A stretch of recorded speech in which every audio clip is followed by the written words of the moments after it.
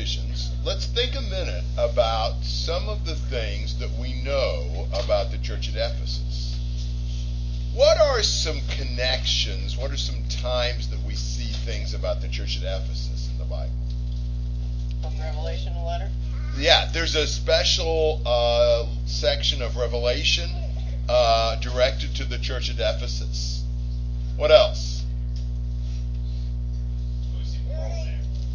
When? The very end of his second journey, he passed by there. In his third journey, he spent 2 or 3 years there. We remember his time in Ephesus especially for what kinds of events? The riot, yeah, with the silversmiths that were upset because Paul was hurting their business making idols. That was the end of the second journey. That was the third journey. That was in Acts 19. And we also remember another contact he had sort of with the church at Ephesus on that third journey. What was that?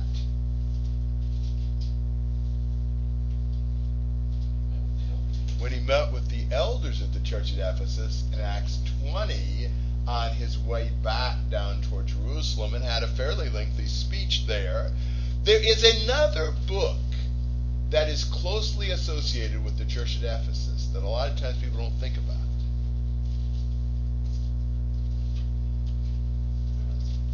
First Timothy. Because Paul left Timothy to straighten some things out at Ephesus. There's several things about the book of 1 Timothy that clearly were intended not just for Timothy personally, but for the church at Ephesus. So we really end up having a whole lot of biblical information about the church at Ephesus. We can even see kind of some stages they went through and so forth. I'm not going to go, try to look at that in detail since we've got plenty to do just considering the book of Ephesians. Paul wrote this book of Ephesians when he was probably where? Prison. In prison, probably where? Rome. I think probably Rome. There's debate about that, but I think that's probably the case. Ephesians sort of reminds us of another Bible book that was written about the same time. What book is kind of its twin? Colossians. Colossians and Ephesians have a lot in common if you start looking at them. In fact, we'll see later on there's a whole verse or verse and a half of Ephesians that's all virtually word for word identical in Colossians. So that's the background to me of this letter. Do you have any questions or comments about the background to Ephesians?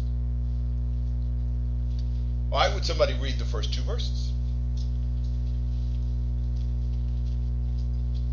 Paul, an apostle of Christ Jesus by the will of God, to the saints who are at Ephesus and who are faithful in Christ Jesus, grace to you and peace from God our Father and the Lord Jesus Christ. Okay. As always, or almost always, in letters in the first century, you would start with the name of the sender. We usually put the name of the sender at the end of the letter, which makes more sense for us than it would have for them, since it's easier to go to the last page and look at the bottom than it would be to unroll a whole scroll and look at the bottom. Who's ever going to read a letter before you know who sent it?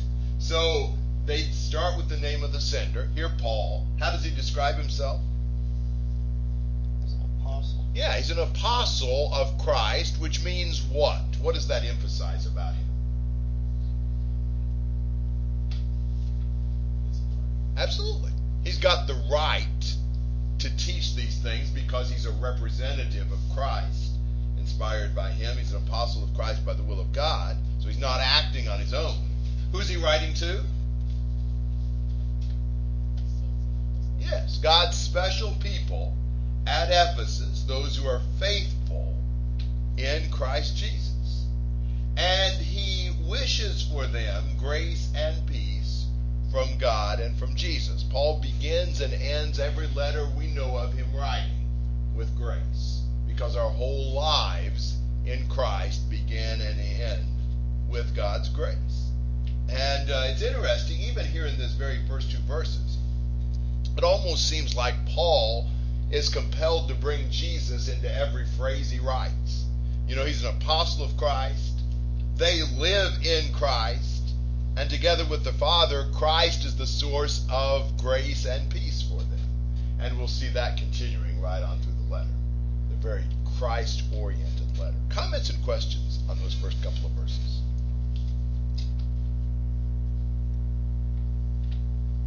Well, normally at this point, there'd be a thanks section.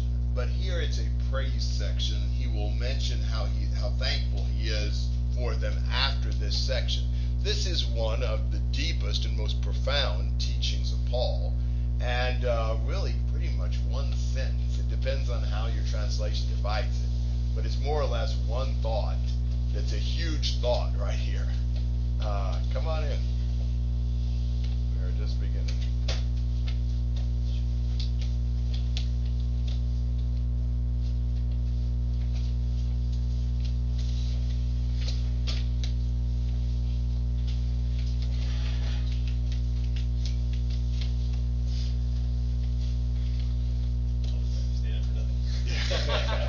There are more chairs if anybody's back bothers them. I see at least two more, so y'all can help yourselves. But this sentence is just an amazing sentence. And wow, we could spend hours on this, to try to, understand it and fully delve into it. But just really profound teaching. So would somebody read verses 3 to 14? Blessed be the God and Father of our Lord Jesus Christ, who has blessed us with every spiritual blessing in the heavenly places in Christ, just as he chose us in him before the foundation of the world, that we should be holy and blameless before him. In love he predestined us to adoption as sons through Jesus Christ to himself, according to the kind intention of his will, to the praise of the glory of his grace, which he freely bestowed on us in the beloved. In him we have redemption through his blood, the forgiveness of our trespasses, according to the riches of his grace, which he lavished upon us. In all wisdom and insight he made known to us the mystery of his will, according to his kind intention, which he purposed in him with a view to an administration suitable to the fullness of the times, that is, the summing up of all things in Christ, things in the heavens and things upon earth. In him also we have obtained an inheritance, having been predestined according to his purpose, who works all things after the counsel of his will, to the end that he who were the first to hope in Christ should be to the praise of his glory.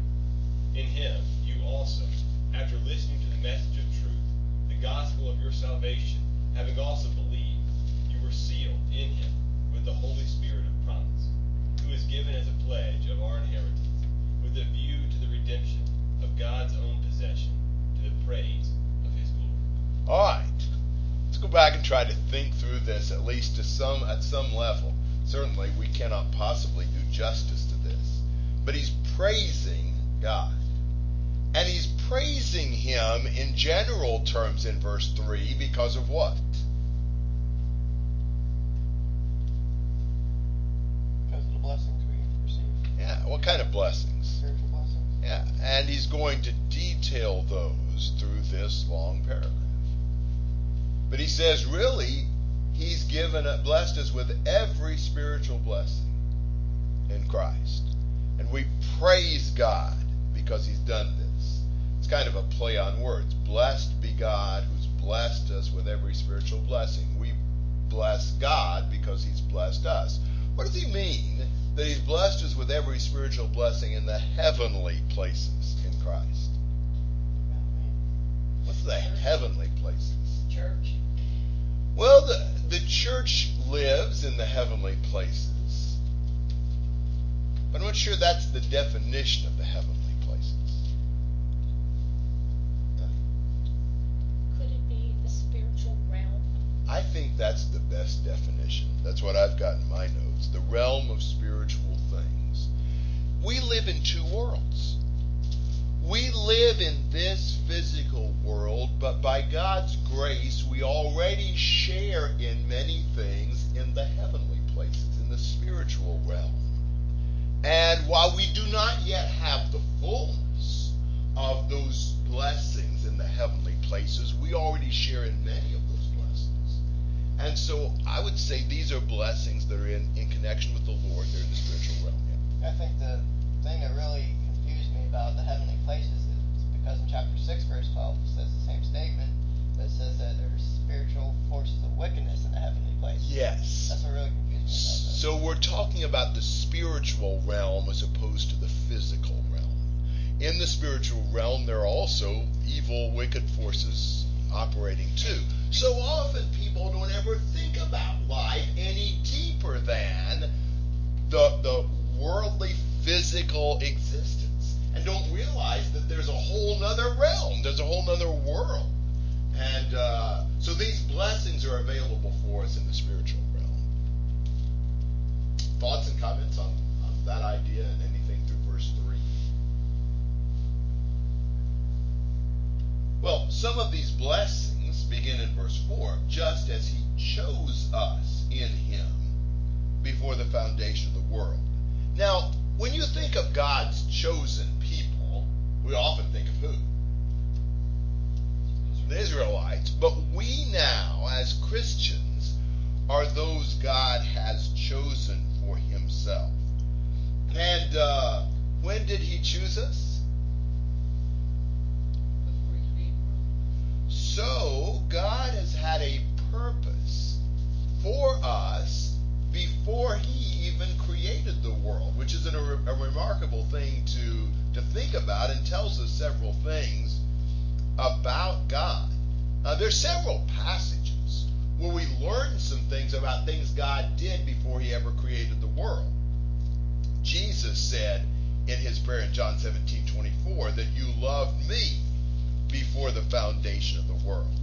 And then in 1 Peter chapter 1 and verse 20, Jesus was foreknown before the foundation of the world, but has appeared in these last times for the sake of you who through him are believers in God.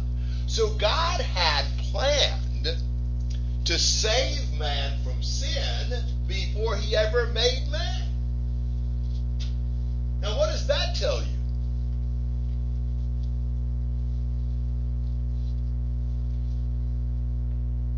He knew man was going to sin. It does tell you that. It's another reason to glorify him, to bless him. Absolutely. He also had insight into the spiritual warfare that we have to engage in. Certainly. Think about, would you have done what he did if you had known what he knew? You know, sometimes you might have imagined, or I think I at one point thought of God creating man, you know, and not really realizing what was going to happen and what he was going to end up needing to do to be able to save man. And once he gets the ball rolling, then what's he going to do? He's going to have to sacrifice his son. But this teaches us that's not true. God knew what the price he was going to have to pay to redeem man before he ever made man, and yet was still willing to create it. That's amazing. That God would have chosen us in him before he ever created the world. That God would have planned to sacrifice his son, knowing that we would need that before he ever made us, and he still made us. There's a lot of things to think about in that. But that surely means his choosing us is a very great and weighty thing. Now, he didn't just choose us to, you know, as some sort of just, physical ornaments. He didn't choose us because we were so good looking or something like that. Or what did he choose us for? What was his purpose? To serve him. Yes. His whole goal for us was that we would be holy and blameless before him. He chose us to be a special people for him, a holy, pure, righteous people. That's why he chose us. Now, you already see Paul is laying groundwork for what he's going to say in the last half of the letter. If God chose us to be holy and blameless, then we'd better live that way. There's some requirements, some imperatives for us based upon the very fact that God chose us for that. Now, whenever you think about God choosing, that sort of creates some question marks because of some teachings people have done about how God chooses. There is a strain of religious teaching that says that God just arbitrarily chose some people to be saved and some people to be lost, regardless of what man does. And that's not what this passage is saying at all. This passage is not talking about some sort of arbitrary choice. This is talking about God pre-choosing us in Christ. And I would illustrate it this way. I, for a couple of years, taught a little school, sort of, and I taught a class. And I pre-chose, before the semester ever started, who would get an A. Everybody who got 90% or above. I'd pre-chosen who'd get A's. Now, I didn't choose individually, it'll be you and not you, but I chose who would get the A's. I chose that those who got 90% or above would get A's. God chose that those who are in Christ would be saved. That's the choice He made before the world ever began. Comments and thoughts?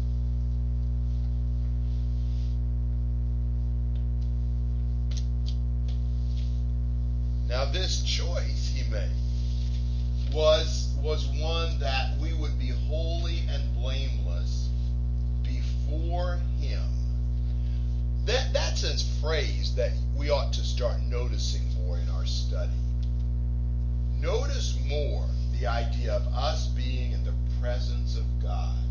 There are so many passages in the epistles that speak of before God or in the presence of God.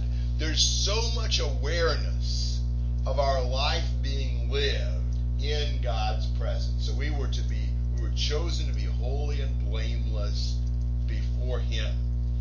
In love, He not only chose us, but in verse 5, what else did He do? He predestined us. Now, love was the motivating factor. When He predestined us, He did it out of love. Now, to predestine is to choose the destiny beforehand.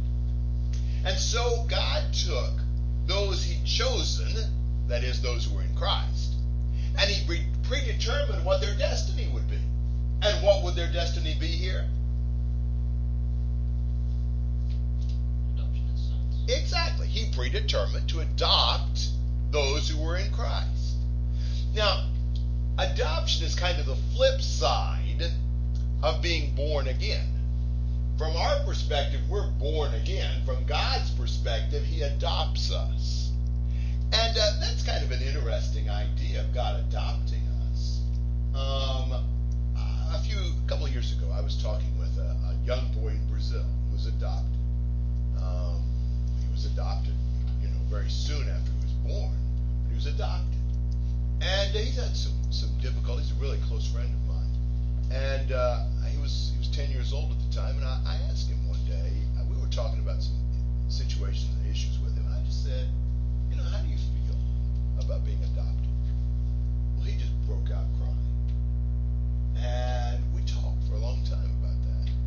And there were several reasons why he was upset about that.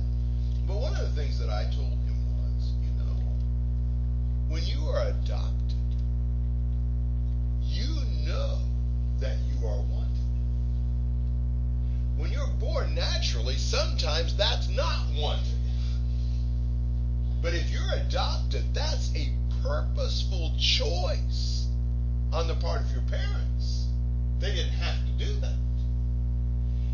God purposely chose to make us His children. You can't adopt by accident.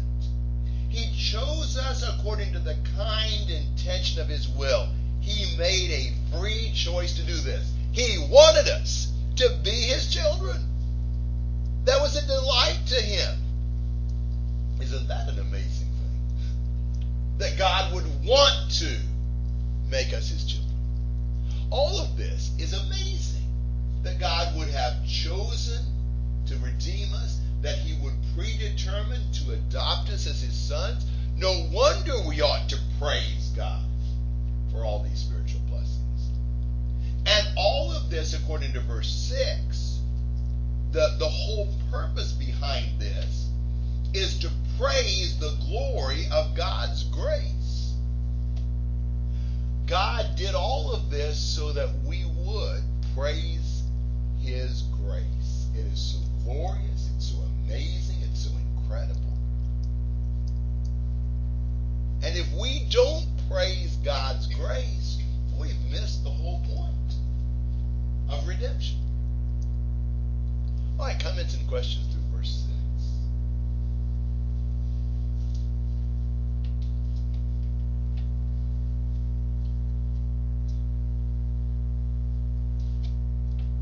I don't know if you have some insights just as to how it is that God sees and knows the future. We were talking about him, obviously, choosing and predestining, and before the foundations of the world, he knew these things. I mean, do we know much about how that what it just seems strange to us to think we knew, in the sense that we know what's going to happen in the future, how we would do those things. Yeah, I'll say a couple things about that. The brethren are all over the page on the question of God's foreknowledge, and I have been as well, but I have a pretty set view at the moment about that. I believe the Bible teaches God knows everything already. Now that really is hard for us because of our limited human perspective. We can't foreknow anything we haven't got already fixed. You know, to foreknow a free will choice of someone is impossible for us. But I want to illustrate it with this. This is my illustration. Back about 20 years ago, I moved to Kentucky, and I became a University of Kentucky basketball fan. Yeah. That was back in the days when they were on probation for a year, and maybe longer than that. But this particular year, their home games were shown on tape delay. They couldn't be shown live. And I got into watching them. It was a year when they didn't have much talent, but they had a lot of heart, and I enjoyed watching them. And but I would watch them at 11 o'clock at night, which was pretty good for me because I'd be home by then and I could watch them. And one of the things I really worked to do was not to find out what had happened in the game, so that when I watched it, it could be real to me. You know, so I could be, pulling for the team and all this, even though, it had already been played, all that. And it's just a tape. Now I want you to think about that tape I watched. And let's say that very same tape, now the tape I watched was based upon the free will choices of the players and the coaches and the refs and all that kind of stuff. But let's say I could watch that tape before the game was ever played. Now, the very same tape, the tape based upon the free will actions of those players. Well, that's impossible, obviously. We can't do that. There's no way we can watch a tape before it ever happens. But God can. Now, I have no clue as to how. I don't understand that. That doesn't relate to time and space limited human beings. But God can. Now, what God watches, though, and this is the thing we've got to see, is he watches that same tape based upon the free will choices of the people who are playing the game. So God knows what we're going to choose. He knows what we're going to do. But he doesn't fix it. It's not set by him.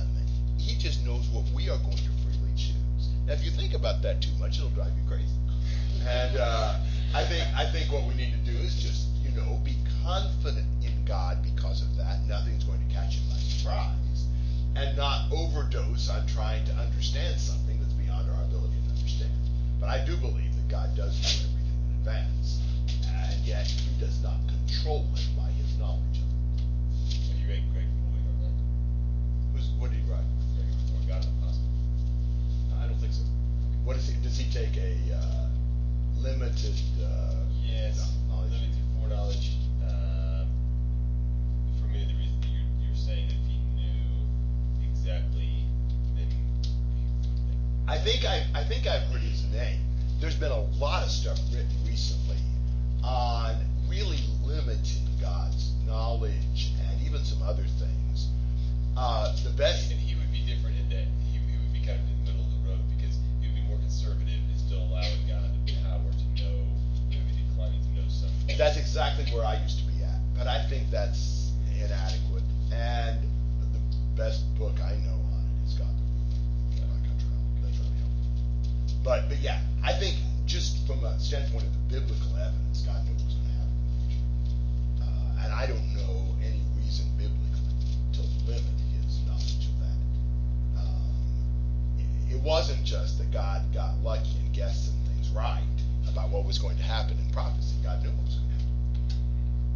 And if God could know any future thing dependent on free will choices of men, infallibly without fixing it, then he can know anything in the future without fixing it. This is even going a little further, but I'm just trying to get a better picture of what we're talking about here. With those prophecies, I mean, Boyd would argue that he makes some prophecies that he can make them happen, but he doesn't choose exactly how they're going to happen until the event is upon it. Like with Judas, that, it doesn't specifically name Judas, back in the Old Testament, but it's prophesied still what he would do. So God sets up the events to make it conducive for someone to do that without exactly knowing who it was. Do you think that's falls short Yes. of what God had in mind? I do. Yes, I do. Because I think I think it's more than that. I think Isaiah would indicate God's predictive ability as being more than that. I mean, I understand that your illustration was just that, an illustration, but I mean, God doesn't just watch the game. I mean, he created the game and is heavily involved in the game, and that would be a certain limitation to that example. I mean, we do see instances where God interacts with people and allows their decisions to change what he says he was going to do and planning to do. Yes, he does. And certainly that's you could say that's more of an exception than a rule, but I mean that is something that we do see happening within Scripture. No doubt about that. And obviously, any model we come up with is inherently limited. But there's no doubt about the fact that God relates to man in authentic time and space constraints. He's going to respond to me where I am right now. He's not going to respond to me based upon where he knows I'm going to be. So he's going to deal with me, he's going to respond to me based upon my relationship with him at the moment. I don't think God's limited in his knowledge to where I'm at the moment. But God is going to interact with me freely based upon, where I'm at and who I am at this time. And he will then change based upon my changes. So God really does, interact with his creatures. But I don't think that changes the fact that God knows where this is going to go. God knew that he was going to send his son to redeem man. He knew what Adam and Eve were going to do.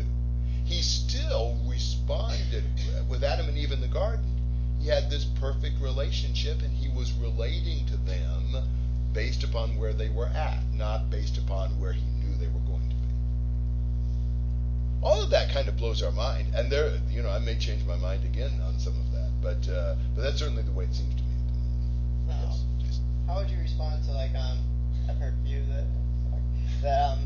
how Abraham sacrificed Isaac, and at that point God said, "I did not know," or "Now I know that you fear God." Yeah, that's the same argument I used. Those are the verses that I've struggled with. That's the very argument I used. I remember arguing with somebody at length about that on that side.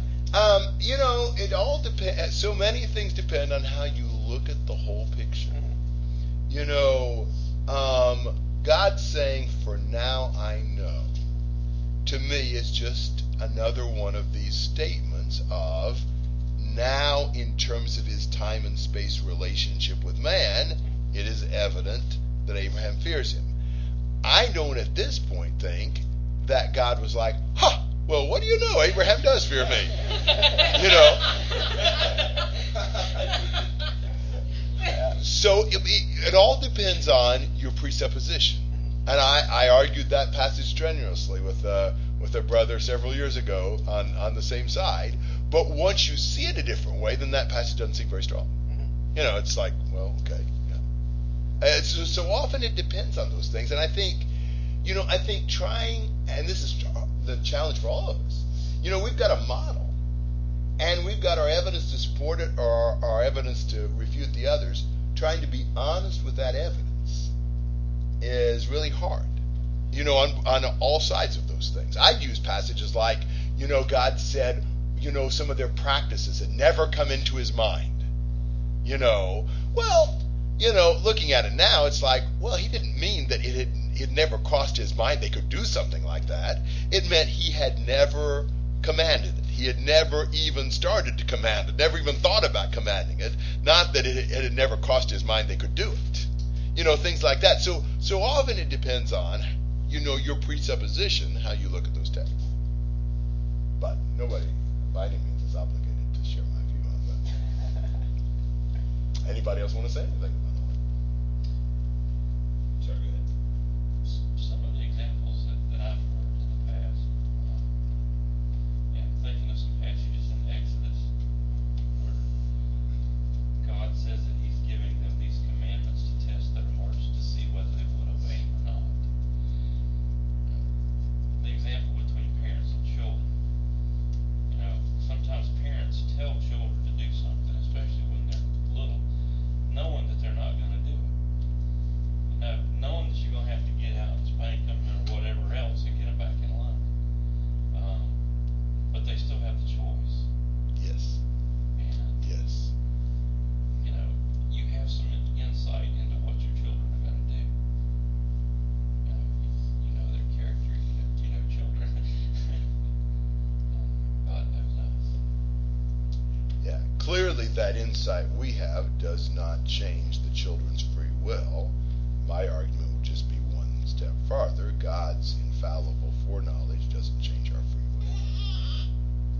That's any way we look at anything about God, it is beyond our ability to conceive, the fullness of that. I mean, any way we look at God, on any dimension, it blows our mind.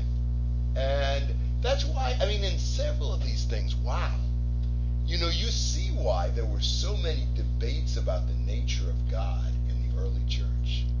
Because you're just dealing with something so much deeper than we are. And again, you have that need to try to balance and look at all the Bible says, try to come up with the best model we can. I could easily argue that Jesus was man and not God. I could easily argue that Jesus was God and not man. Couldn't you? Think about it. God can't get tired. Jesus got tired there by the well. Therefore, he's a man and not God. God can't be tempted. Jesus was tempted. Therefore, he's a man and not God. Or, man can't forgive sins, but Jesus forgave sins. Therefore, Jesus is God and not man. And so you can multiply those all day. Well, what do you do with that? Well, you know what a lot of people have done with that? They've taken one side of that and they've made a doctrine about it. Jesus is man and not God, or Jesus is God and not man. And the early Christians debated all kinds of things about that. And what we end up having to do is say, I don't completely understand how all of this works out. But when I line up all the biblical evidence, everything we can see is that Jesus was unique. He was man and he was God. And you try to get me to explain how all of that fully fits together, I have no idea. But I do believe the evidence indicates that both of those theses are true. And so in any of this, any position we take on God's foreknowledge, we are still going to be overwhelmed because we're dealing with something way beyond us. Do you think here at least, in this text, we're looking at him choosing a type rather than individual? I think choosing us in him is the emphasis, that he chose that those who are in him, he will adopt. That's the way I see that. He didn't choose who would come to be in him. We choose whether to be in him or not, but he chooses those who are in him. So I guess he knows who those will be, but at least what he's saying here is he's choosing them. Yes. Yes. Knowing and choosing are two different things, in my view. He knows things. That doesn't mean he chooses everything he knows. He knows what wicked people are going to do. He doesn't choose those things. Yeah, I mean, the Calvinist assumes that foreknowledge means absolute control. The opposite side assumes that foreknowledge means absolute control, therefore God doesn't have foreknowledge. My position is foreknowledge does not mean absolute control. God has foreknowledge, but he does not. That does not eliminate man's free will. That's my position.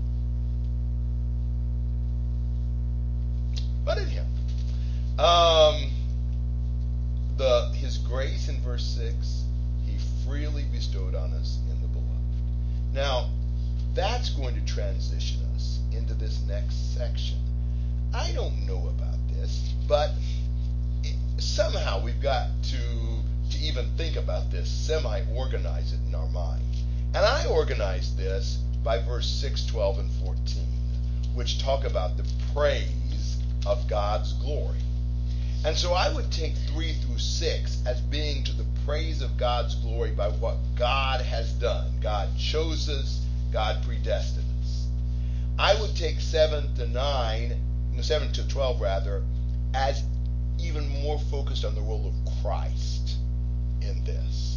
And verses 13 and 14 more focused on the role of the Holy Spirit in this.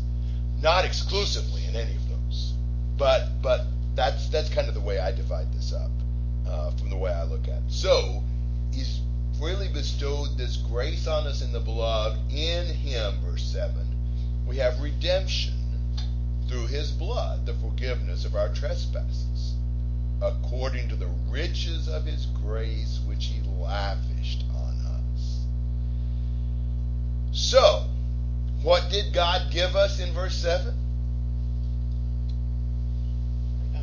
Redemption and forgiveness. Redemption, which is forgiveness. What a great blessing for God to forgive us. And that forgiveness comes on the basis of what? Knowledge of his will. Yes, but in verse 7, on the basis of what? Riches of his grace. His blood, based upon his grace. Through Jesus' blood, we have forgiveness. Now, when we say through Jesus' blood, what's that really saying? That he's the atonement. Yes, by his death. Not just that he cut himself and bled, but he died. He was the atoning sacrifice. He died in our place so that we have forgiveness. And this forgiveness is in extravagant quantity. God forgives us according to the riches of his grace. According to means like in proportion to. So God's forgiveness is as abundant as the riches of his grace which he lavished on us. There's just so much grace and mercy God has given us.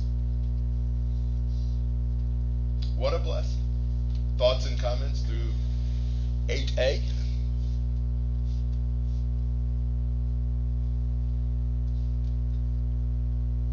In all wisdom and insight, he made known to us the mystery of his will.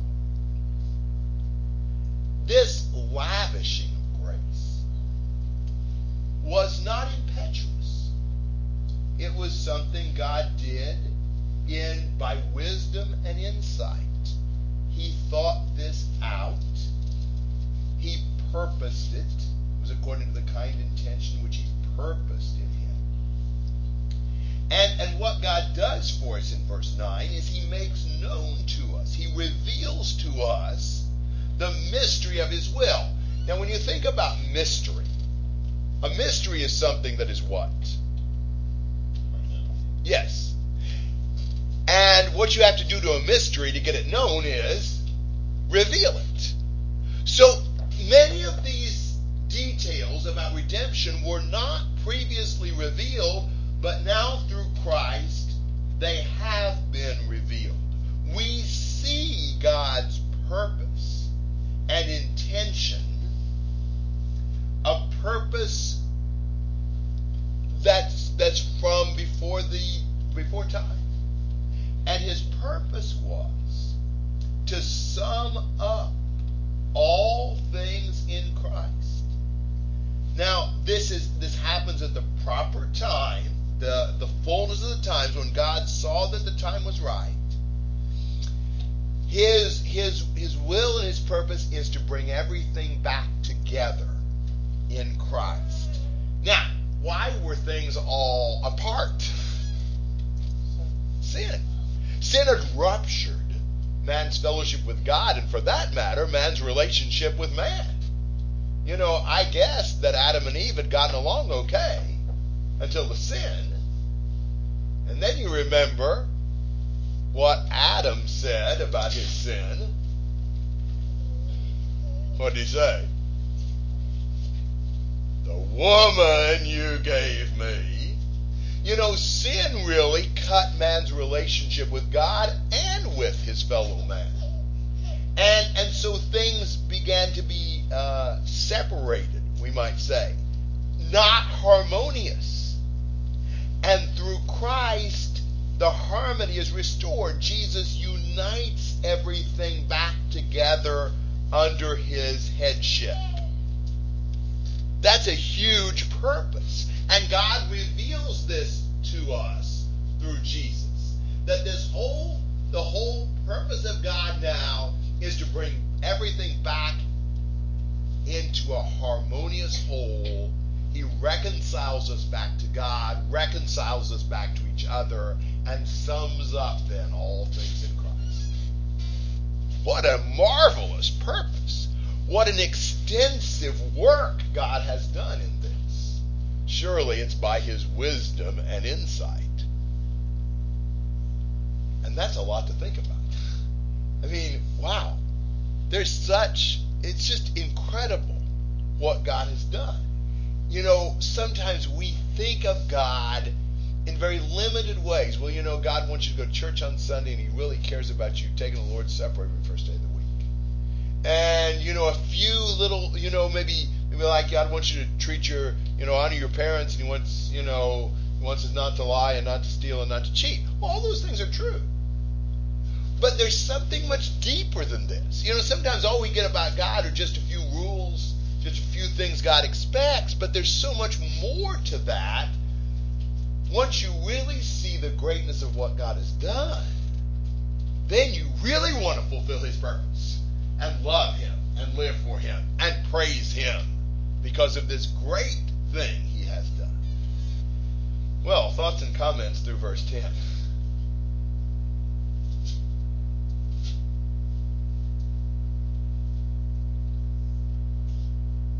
That's pretty remarkable. Anytime we get to thinking that we pretty well have got all this figured out, go back and read Ephesians 1. You know, in him also, and there's a translational question here, I'm not sure about this. In him also we have obtained an inheritance, or in him also we were made a heritage. Either of those works okay. Makes sense. The idea is either we've received an inheritance from God, or we are what God inherits. Either of those makes sense to me in the context. Having been predestined according to his purpose, who works all things after the counsel of his will. So God's determination and planning to do this was done by God consulting who?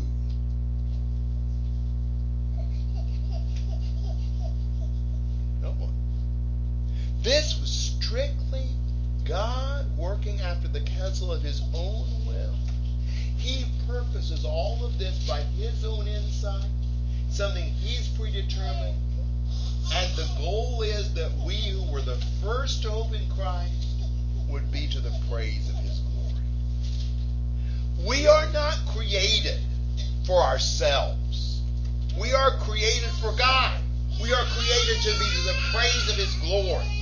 The whole goal of redemption, more than just to bless us, the goal of redemption is for God's glory and grace to be praised.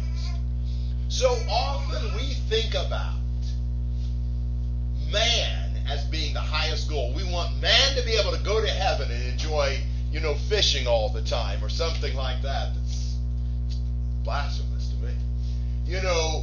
No, the whole point isn't even what we're going to receive. The whole point of redemption is the glory that God receives and the praise he receives by this wonderful plan that he has executed through Christ. That's the goal. I often think about 2 Corinthians chapter 4 and the motivation for evangelism, where in verse 15 he says, "For all things are for your sakes, so that the grace which is spreading to more and more people may cause the giving of thanks to abound to the glory of God." Spread the gospel more so more people will glorify God. That's our highest goal. God to be glorified and honored. Now, he speaks in verse 12. We who were the first to hope in Christ would be to the praise of his glory. And then he'll say in verse 13, "In him you also, after listening to the message of truth," and so forth. Now, there's considerable debate about who is the first to hope in Christ and who is the you also.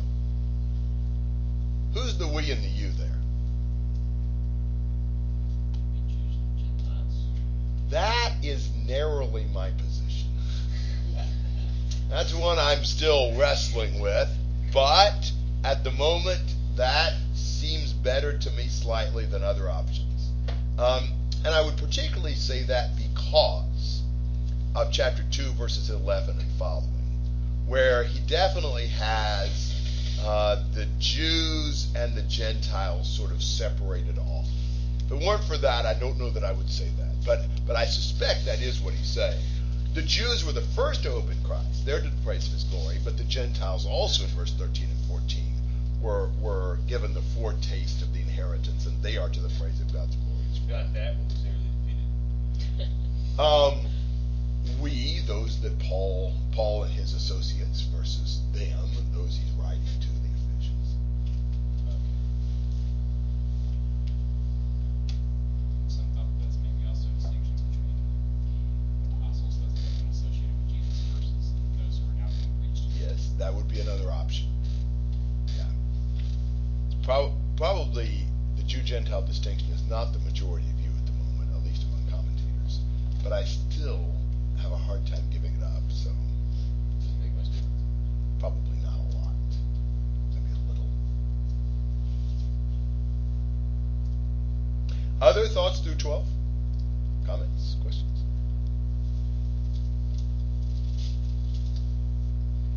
In 13 and 14, in him you also, perhaps now the Gentiles, after listening to the message of truth, the gospel of your salvation, having also believed. Now, those are the steps we have to take, to listen to the truth and believe. You were sealed in him with the Holy Spirit of promise, who is given as a pledge of our inheritance, with a view to the redemption of God's own possession, to the praise of his glory. Now, wow, there's a lot in that, and I'm not sure that I completely fathom that. In fact, I'm sure I don't. But this Holy Spirit is given as a pledge of our inheritance. Think about that for a moment. A pledge would be like earnest money or a down payment. What we've received as we receive the Holy Spirit is a foretaste of the greater blessings we will receive. Do we have the ultimate in spiritual blessings now? No, we don't. Do we have a portion of spiritual blessings now? Yes, we do.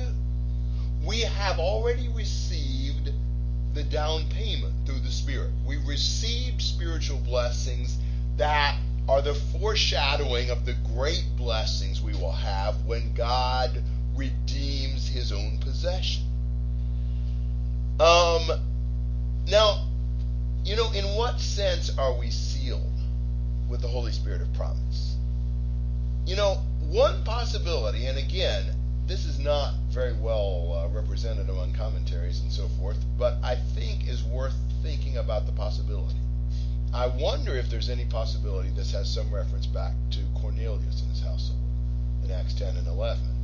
They're receiving the Holy Spirit as Gentiles, and that being sort of a God's authentication, God sealing them as being fit subjects for the gospel as well. At least I think that's worth throwing out.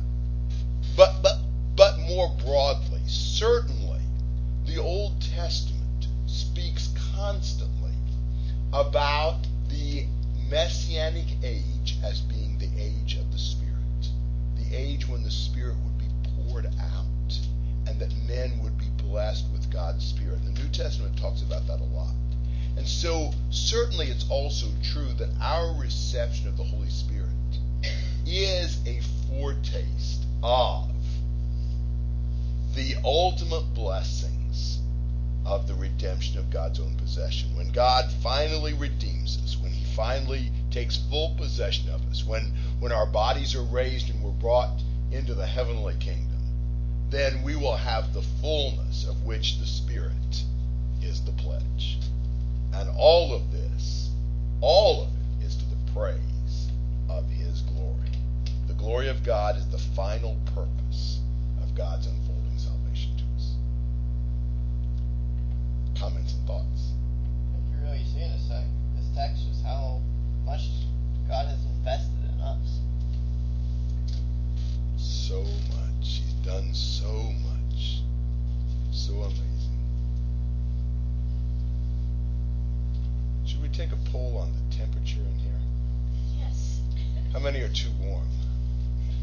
Why don't we open a window or something? Can we do that? Not too much trouble. Can't go by hand though. She's getting too hot, too cold. Yeah.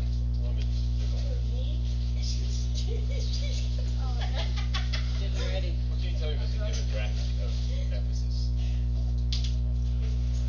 Not much. Your Gentile portion? You would assume a whole lot more Gentiles than Jews. Okay.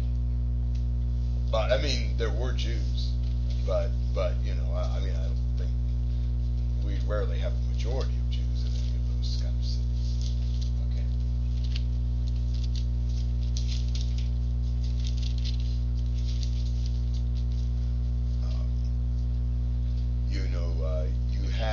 You have in Acts 19:13 some of the Jewish exorcists who tried to exorcise by the Jesus whom Paul preaches, and the 7 sons of Sceva, and that backfired on them. But even among the church, would have been more Gentiles than Jews. I assume most of those churches were. I don't know a way to prove that, but I would assume so. Other questions and comments?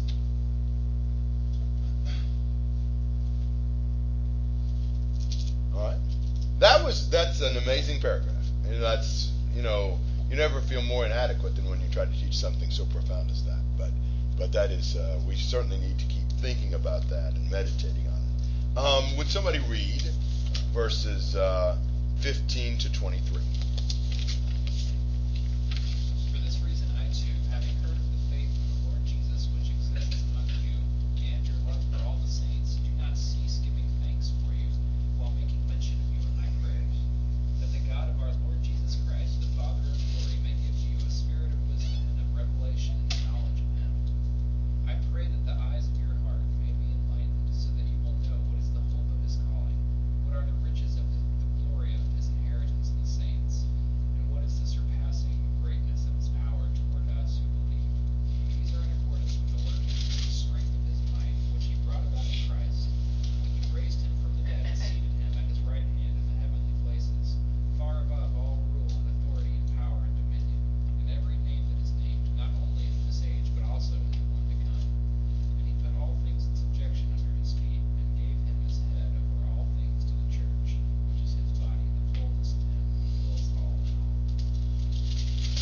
this reason, I think Paul wanted the people to know in their own lives what these blessings of God's redemption meant because of this great plan and purpose of God. And since he knew about their faith and love, he constantly thanked God for them and prayed for them. And he prayed for them in verse 17, that the God of our Lord Jesus Christ, the Father of glory, may give to you a spirit of wisdom and of revelation in the knowledge of him. So, on the basis of all the great things God has done, and knowing about their faith and love, he thanks God for them, but mostly he prays for them, and he prays that God would give them a spirit of wisdom and revelation in knowing him. Now, there's so much in that. Let me just point out 2 or 3 things. One is, have you ever noticed how so much more than what we do, the scriptures are varied in how God is designated when he's prayed to? I think we tend to be very lax about that. I do. And we just say God or Father or something like that. But so often, the very title God is given in the prayer fits what we're praying about. And we probably need to give more thought to how we address God in prayer. But secondly, when Paul prays for people, have you ever noticed the kinds of things Paul prays for them for?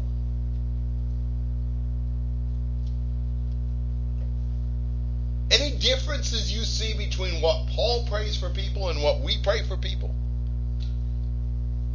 He's way better at it. Yeah, he is. And way more spiritually focused. There are times when I would assume from listening to public prayers in places where I am that about all God thinks about with us is health and safety on the road. It's not bad for us to pray for health or safety on the road, I don't think. Although sometimes we might honor the Lord more if we were sick and in an accident. It may not always be God's will that we be healthy and safe. But be that as it may, you rarely read Paul praying about those things. Not that he never prayed for something like that, but his constant prayers for his brethren were so much deeper. They're so much more spiritual. And here he's really praying that they know God. You know, that's the goal here. Praying that God would give them a spirit of wisdom and revelation in the knowledge of him. That the eyes of their heart may be enlightened so that they would know 3 things. So that they would really know the hope of their calling. So that they would really know God's glorious inheritance in the saints. And so that they would really know God's great power for us. Wow, that's a lot. You know, can you imagine Paul constantly praying for you that you would really know the hope of your call. You really know what your hope was. That you'd really understand the great value God places on you. That we are his inheritance. And that we would really know the greatness of God's power toward us. Now that's what he really focuses on. The surpassing greatness of his power toward us who believe in accordance with the working of the strength of his might.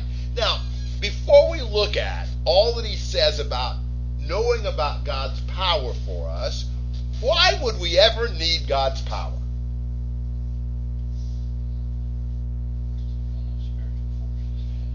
Absolutely. We are fighting a spiritual battle that our power in itself is absolutely not adequate for. And when we face temptation, what happens if we try to face it in our own strength? We lose. We need God's power when we face temptation. We need God's power when we face overwhelming and fearful situations, to have courage and strength to stand up for him and to do what's right. Maybe you felt the need for God's power. Hopefully, surely we have.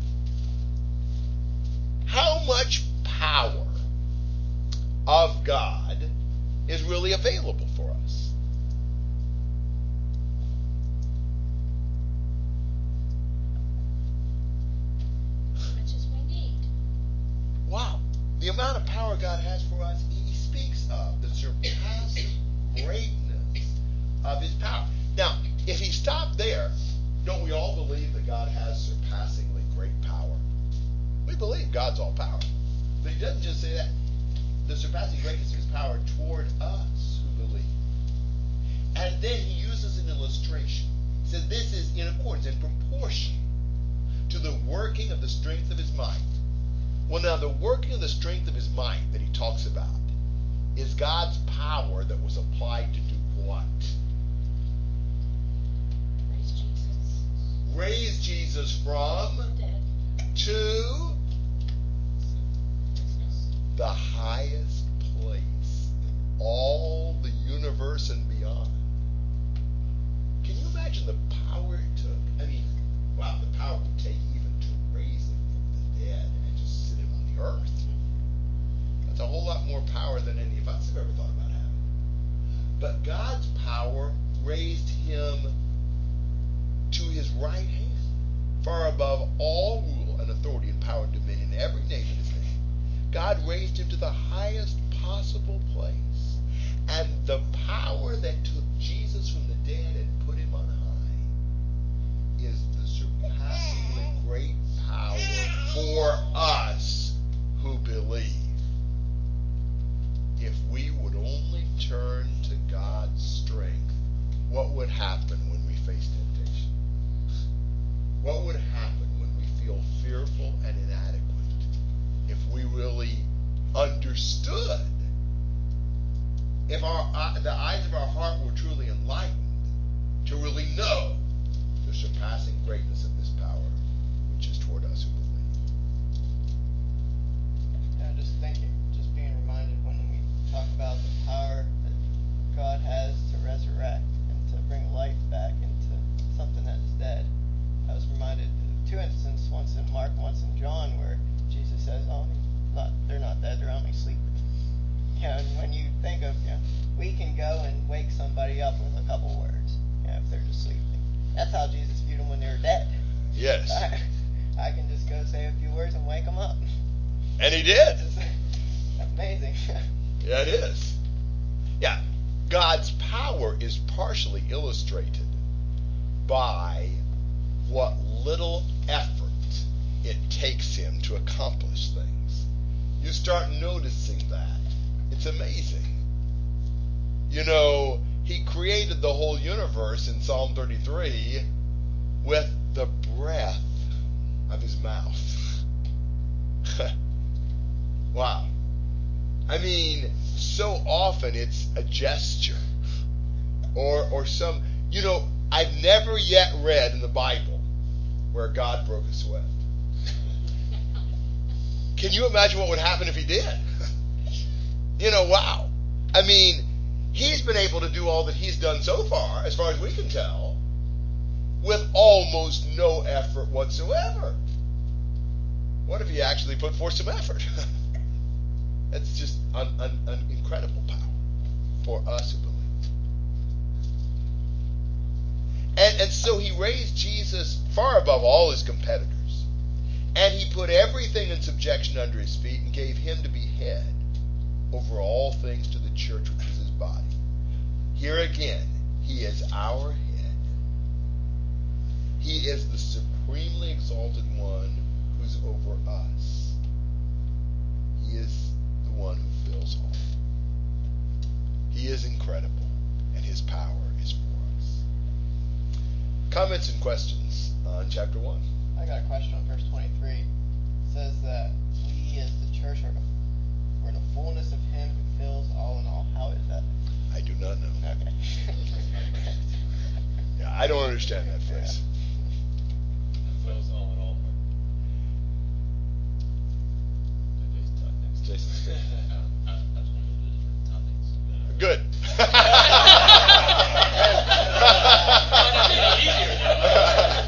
Well, This is different. Verse 17 says, "The God of our Lord Jesus Christ." What's that word "of" indicate? well, he stands in relationship to Jesus as God. So, how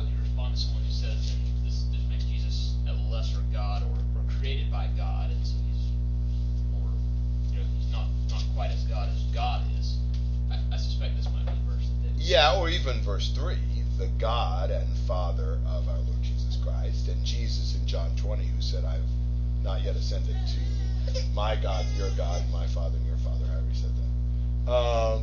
Well, I think to say that the Father is Jesus' God, all that implies, I don't know that we know. But we do know from various passages that Jesus was not a lesser God. You know, to say that God the Father is Jesus' God, I'm not sure what that means. Certainly God the Father takes leadership in the relationship in the Godhead, from what we can tell. You know, he was the planner, and he executed the plan through Jesus, from what we are told in the Bible. And so Jesus, certainly in his human life at least, submitted to his Father's will. And perhaps there's a sense of subordination, at least from there on out. I'm not sure what to say about their relationship in eternity past. But, you know, the Bible is very clear about the fact there are not three gods. That the three make up one God. And so it's not a hierarchical relationship in which there's inferiority, or we wouldn't have three being one. And Jesus speaks in John 5 that all may honor the Son even as they honor the Father. So we see them as being worthy of equal honor. We see them being on an equality, but as the Father having the authority and the Son submitting. Maybe he's the God of Jesus in that sense, but not in some sense that violates Jesus' nature.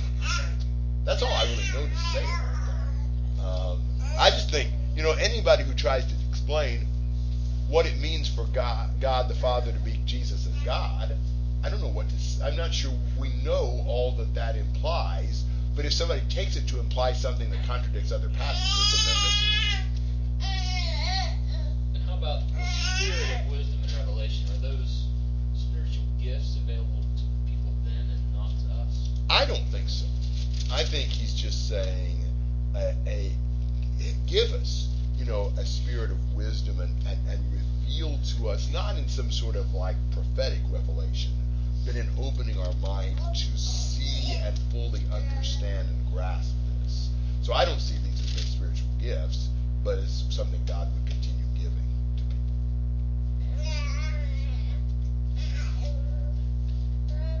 Other questions and comments? Matt? As far as with the phrase the fullness of him fills all in all, I mean, there at the end, I'm not saying I have any sort of explanation, but I mean, he has been talking about how the power that he displayed in Christ, he is making available to people, that he's making available to Christians. And this phrase at least seems to suggest, I mean, whether or not we understand exactly what this means, but that he is somehow, in some sense, allowing people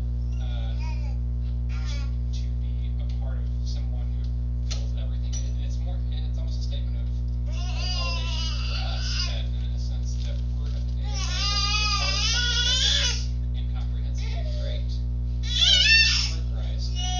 Certainly that's just as awe-inspiring as anything he said earlier in the chapter. Sounds good to me. Yes.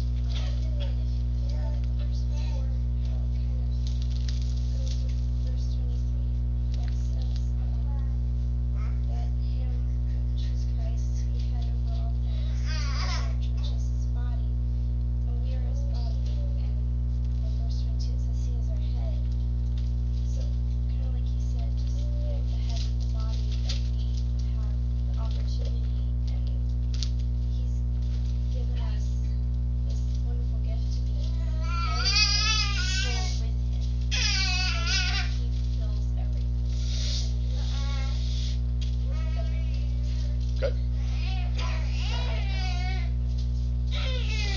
It's as good as I can do, so. Good thoughts. Other thoughts? Suggestions? Questions? Yes. What if you match that up with Romans 8, where it talks about the Spirit being in the Spirit, we have the Spirit, and also there about the adoption to be so we're joined in with Christ.